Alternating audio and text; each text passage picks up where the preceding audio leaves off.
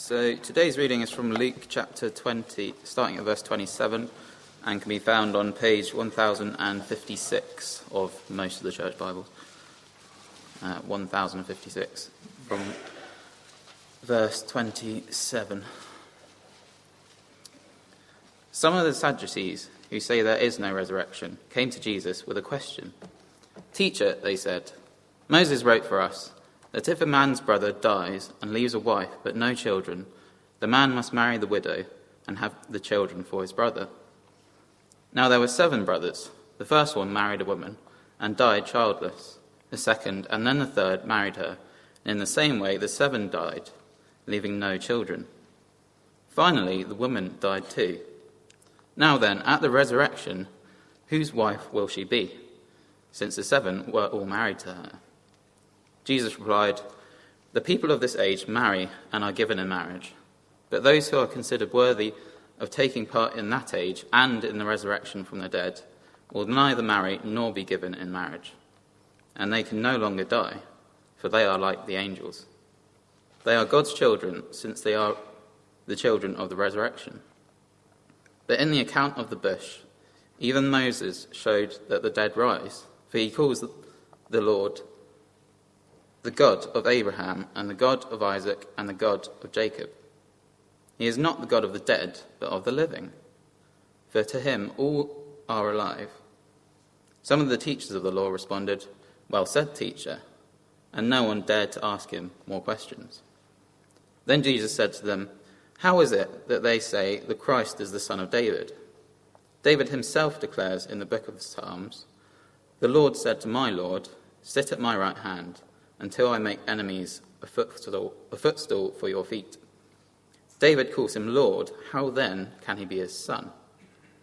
While all the people were listening, Jesus said to his disciples, "Beware of the teachers of the law. They like to walk around in flowing robes and love to be greeted in the marketplaces and have the most important seats in the synagogues and the places of honor at banquets. They devour widows' houses and for a show make lengthy prayers. Such men will be punished most severely." As he looked up, Jesus saw the rich putting their gifts into the temple treasury. He also saw a poor widow put in 2 very small copper coins. "I tell you the truth," he said, "this poor widow has put in more than all the others. All these people gave their gifts out of their wealth, but she, out of her poverty, put in all she had to live on." This is the word of the Lord.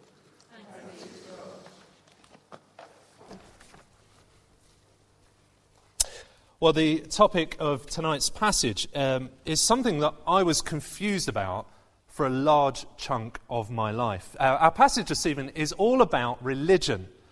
And for the first half of my life, I assumed that Christianity was a religion like any of the others. After all, Christianity contains religious-sounding things, doesn't it? Like praying, reading your Bible, going to church, that sort of thing. And as a teenager, I thought to myself, I don't need any religion. And so Christianity remained in the background. But then at university, I read through Luke's Gospel after a friend told me to, in my bedroom on my own, and I came across passages like the one we're going to look at this evening. And I saw that Jesus criticizes religion in the strongest possible terms. And reading passages like the one we're going to see this evening was the beginning of me seeing that I hadn't actually understood the heart of Christianity. See, this passage showed me that following Jesus is something very, very different to religion. Perhaps you're here this evening and you find yourself in the position I was. It feels to you that Christianity is just a religion like any of the others, and it feels like a series of hoops to jump through, and if you're honest, you're quite happy with your life, and you don't feel this need to jump through hoops. Or perhaps there are lots of us who would love to explain what the Christian faith is about, but lots of people just see us as religious types. And as much as we try and explain what Jesus is about, we find it very difficult to communicate the difference between us and religious people. Well, the passage this evening gets to the heart of the difference between religion and Christianity. See, the passage comes in the last week before Jesus' death. If you imagine this last bit of Luke runs over a week, Jesus has arrived in Jerusalem, and as we saw in the parable of the tenants, the religious establishment flare up and try to kill him. And their battle plan is to get Jesus executed. And the way they plan to do that is by tripping him up with some religious or political hot potato questions. Like, as we saw 2 weeks ago, shall we pay taxes to Caesar? But Jesus has just about enough of this. And from 21 verse 5, the passage we're going to look at next week, he says that religion, as it's found here, is going to be over. The temple and all the Jewish religion that goes with it will be completely destroyed. And it does a few decades later. And our passage tonight shows us why. Why Jesus is perfectly in his rights to judge religion. Now, the way this passage works is to take three people or groups of people and to put them in the witness dock. And we're going to hear each of their testimonies, and then we're going to hear the judge's verdict on each of them. And you'll see each of those witnesses in the back of your handouts. We're going to look at the Sadducees, then the scribes, and then we're going to see the widow. First of all, the Sadducees, what I've called their skeptical religion. Now, your Sadducees, if you were to try and imagine them, they are your kind of intellectual skeptic. See, if you were to look for a Sadducee today, you'd go to a theological faculty of a top university. They're the type of person that is very proud, and they kind of sneer at Bible-believing Christians for being so naive and closed-minded. The sort of people that say to themselves, if they were as enlightened as me, and they understood the true nature of the Bible, they would see much of what they believe cannot be taken seriously. Now, why do I say that? Well, it's because the Sadducees, we're told in verse 27, denied the resurrection. See, they just didn't believe there would be a world to come. And the reason they came to that view is because they cherry-picked parts of the Bible they agreed with. See, the Sadducees were happy with the law. They believed the first 5 books of the Bible. But when it came to the sort of more supernatural stuff, like angels and life after death, they didn't accept it. And these Sadducees, they come to Jesus with a theological conundrum. And it's designed to show the naivety of believing the resurrection. Have a look at it with me. It's in verse 28. They say, first of all, that Moses had a law where if your brother was married and they died without children, you were to marry your brother's wife. Now, if you've got brothers, imagine, you can get the picture, don't you? You would be responsible for marrying your brother's wife. Now, the law sounds a bit strange to us, but it was designed to protect widows before any welfare state or anything like that, and it was to ensure that the family line continues.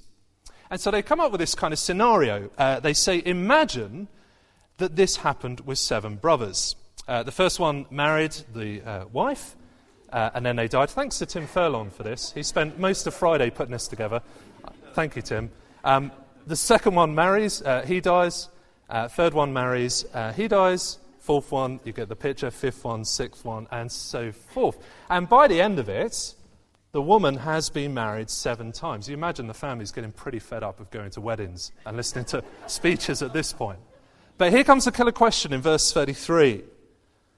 Now then, at the resurrection, whose wife will she be? Since 7 were married to her. See, they think they've got Jesus in the crosshairs. Either he says, well, she'll be married to 7 blokes. Not ideal. Or he says, yes, perhaps in the resurrection that might happen. And he kind of falls into their trap. So how does Jesus get out of it? Well, first of all, he points out in verse 36 that marriage isn't part of the resurrection. See, in the life to come, it isn't just business as usual. It'd be like someone thinking that if I really work out and I become built, I don't know why I'm pointing to myself, this isn't an example, but I walk around the new creation with massive abs. It's that kind of thinking. See, the resurrection is a different life. There won't be the need for marriage and procreation. But his second response, I think, is absolutely masterful. Why is it masterful? Well, if you were to prove the resurrection from the Old Testament, I wonder where would you go to prove it? I guess there were some pretty obvious passages. Daniel 12, we looked at a couple of months ago, it explicitly talks about the resurrection. But Jesus doesn't go there. Look at where he goes in verse 37. But in the account of the bush, even Moses showed that the dead rise. For he calls the Lord the God of Abraham and the God of Isaac and the God of Jacob. Now, if you look at your little footnote there, you'll see that the book he's quoting from is Exodus. Now, Exodus is part of the first 5 books. It's a book that the Sadducees had no quibble about. So Jesus is fighting them on their theological turf. But look at what God says about what God says in Exodus. Here it is.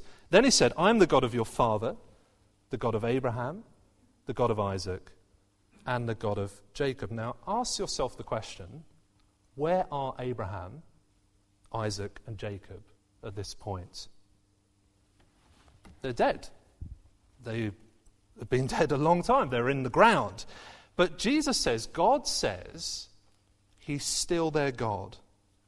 See, here's the thing. The relationship isn't over just because they've died. Jesus says this must mean they live beyond the grave because God speaks as if he's their God, as if these promises are still active.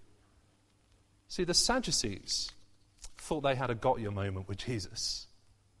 But Jesus uses one of their most familiar verses in their most well-known books and says, look, you've completely missed what it's saying.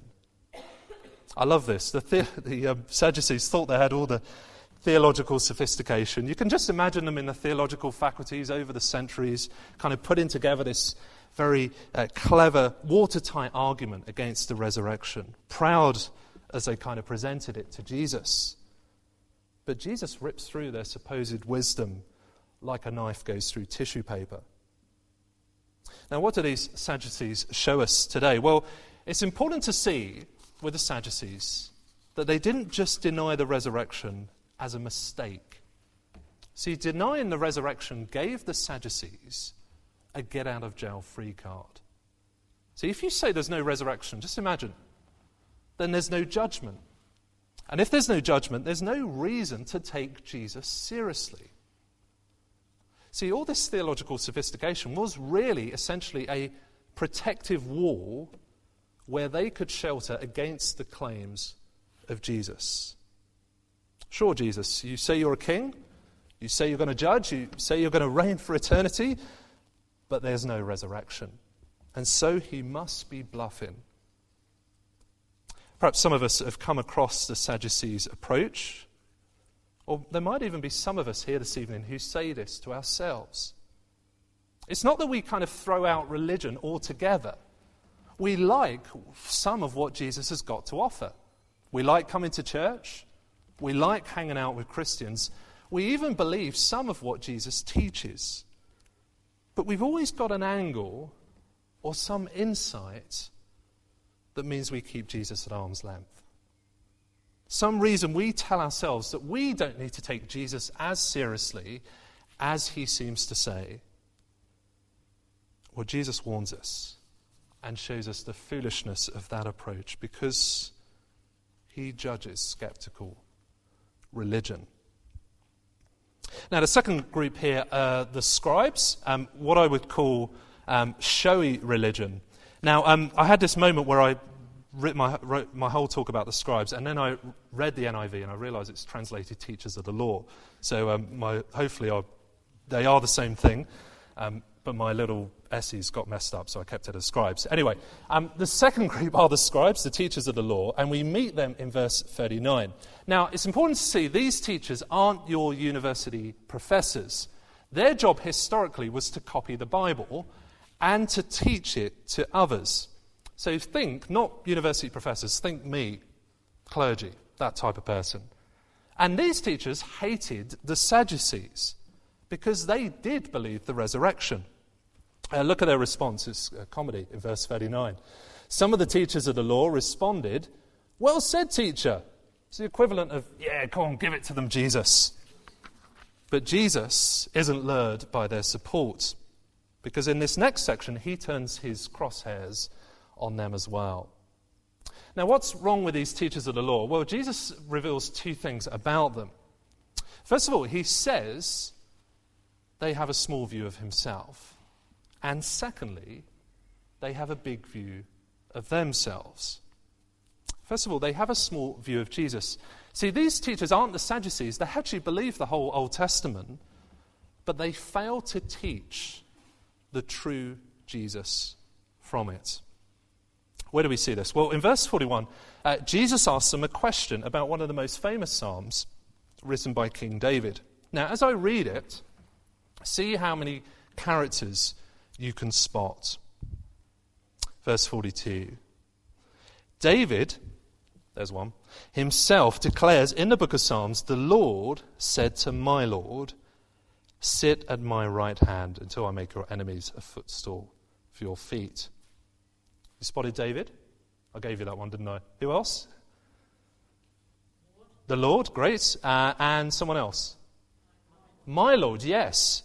So notice Jesus is saying here, look, there's not just one Lord, there's this other figure called my Lord.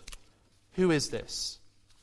Well, if you were asking these guys, they might think, well, it's David's descendant, one of his sons, who will follow him. But no Jewish father would ever call their son their Lord, unless they're in a completely different league. And Jesus' point here is saying that David saw who I really am. The Messiah isn't just some human teacher or human king, but someone with authority of God himself. See, Jesus is showing us that these teachers teach the Bible in a way that underestimates Jesus. See, I don't know about you, but I find this absolutely fascinating because the error here is very subtle, isn't it? They look like Bible teachers. They accepted the Old Testament, they taught the Scriptures, they would have had readings in church, they would have had the 30-minute sermons, but they minimized Jesus. They weren't prepared to go that step of seeing him as someone with all the power and authority of God himself. Now, why would they do this? Well, look at what follows, verse 46. Beware of the teachers of the law. They like to walk around in flowing robes and love to be greeted in the marketplaces and have the most important seats in the synagogue and the places of honor at banquets. They devour widows' houses for a show, make lengthy prayers. See, the scribes, they look impressive. They are the best preachers, dressed in the sharpest suits. They love to walk around being called reverend or pastor, having paragraphs of praise on the back of their books. They love the best seats in church. They're at the top table of government functions. But their religion, Jesus says, is all show. They reel off these kind of lengthy pietistic prayers about loving their neighbour whilst ripping their most vulnerable of neighbours off. Now, what I find fascinating here is how these two bits are linked. See, Jesus condemns their Bible teaching and their lifestyle. In fact, Luke writes it in a way that Jesus condemns their lifestyle as he's speaking. It kind of glues the two sections together. And the reason I think Luke does that is because we're meant to see that these are two sides of the coin. One goes with the other. If you have a low view of Jesus, it will give rise to a big view of yourself. And if you really want a big view of yourself, then it goes with a small view of Jesus. You cannot serve two masters. If you want a big view of yourself, you will have a small view of Jesus.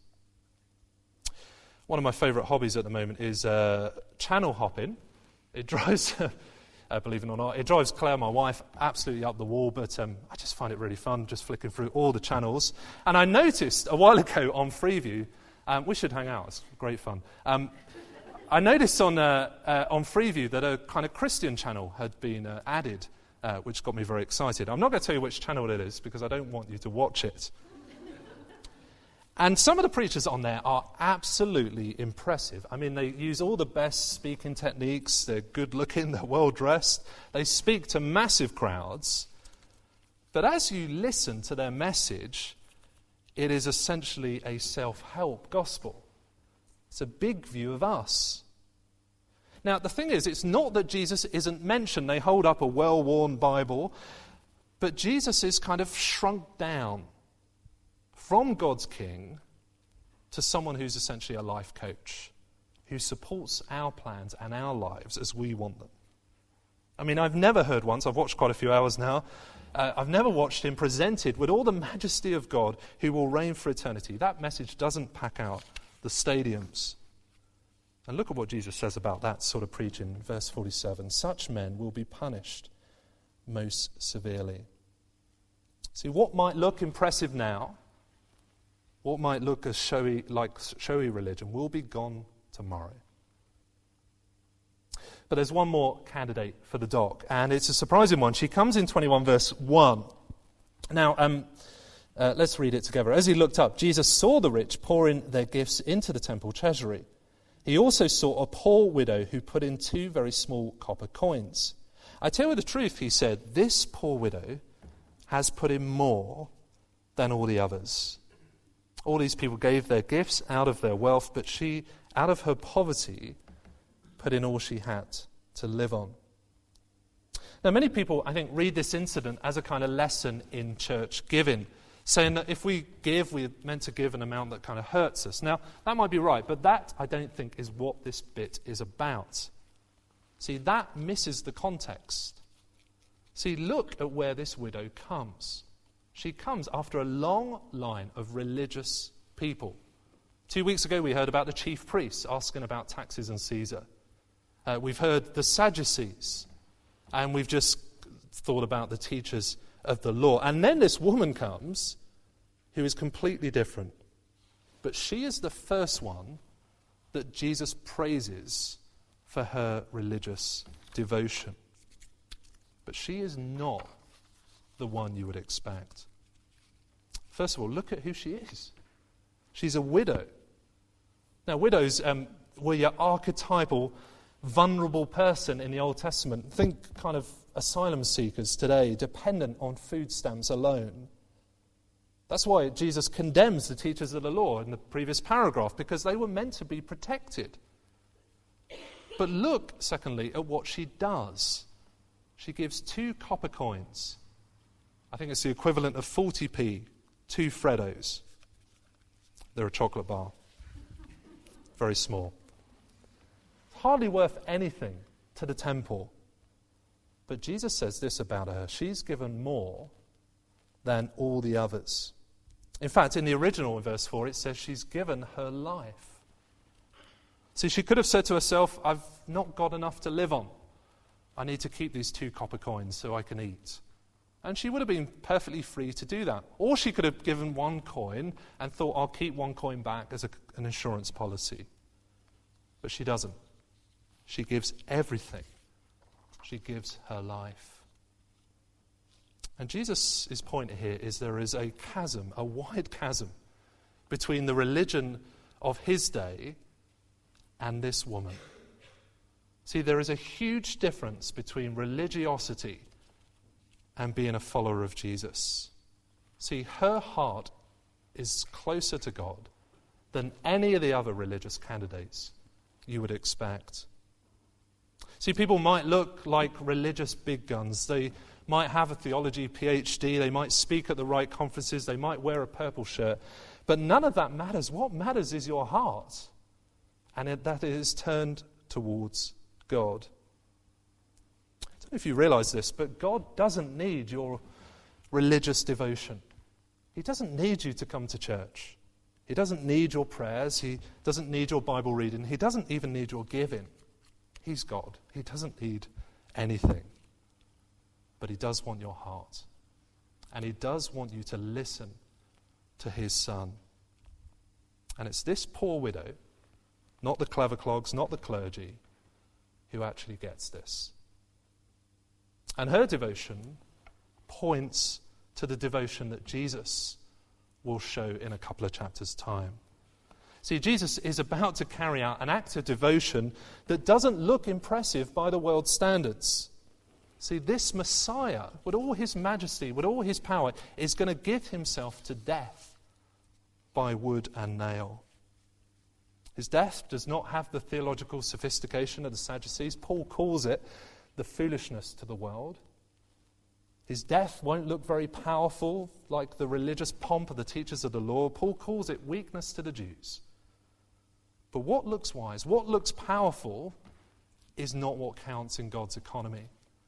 Because that very act of devotion is the very act that God reconciles humanity to himself. Let's think about a couple of conclusions as we finish. First of all, repent of religion. Now, hear me right on this. I don't want to chuck the religion word out completely. We don't have to become policemen and just leap on everyone who uses the word religion. There is a right way to be religious. But I mean we should turn from this type of religion, wrong religion, where we use religion as a way to make ourselves feel okay while we keep Jesus at arm's length. Or where we use religion as a platform for our own ego. Jesus condemns that sort of religion in the strongest possible terms. Secondly, look to the heart, not the hype. I don't know about you, but I think it's very easy to get lured by people with letters after their name or before their name, people who are dressed in the religious stuff, who have the persuasive powers. But Jesus says that is not what counts. Remember the widow. Remember her heart was towards God. That is what's commended. Thirdly and finally, praise the small things. See, this widow comes off by far the best, and she's given 40p. And it's very easy, I think, for some of us to look at our own acts and think we're not that impressive.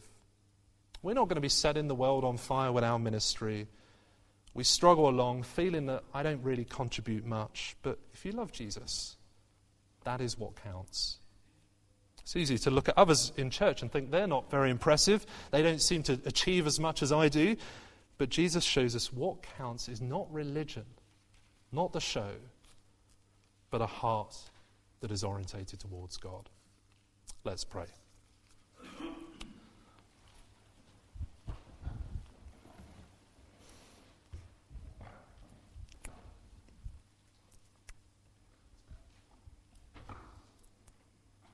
I tell you the truth, Jesus said, this poor widow has put in more than all the others. Our gracious Heavenly Father, forgive us, we pray, for where we've been tempted and lured by the sort of religion we see here. Please give us confidence to trust Jesus with all our hearts and not religion for our benefit. Please, our Father, help us if we've slipped into those ways to turn from them. And forgive us, Father, and if we feel beaten up by those ways, Father, please give us confidence in what the Lord Jesus achieves for us. Please, we ask this in his name. Amen.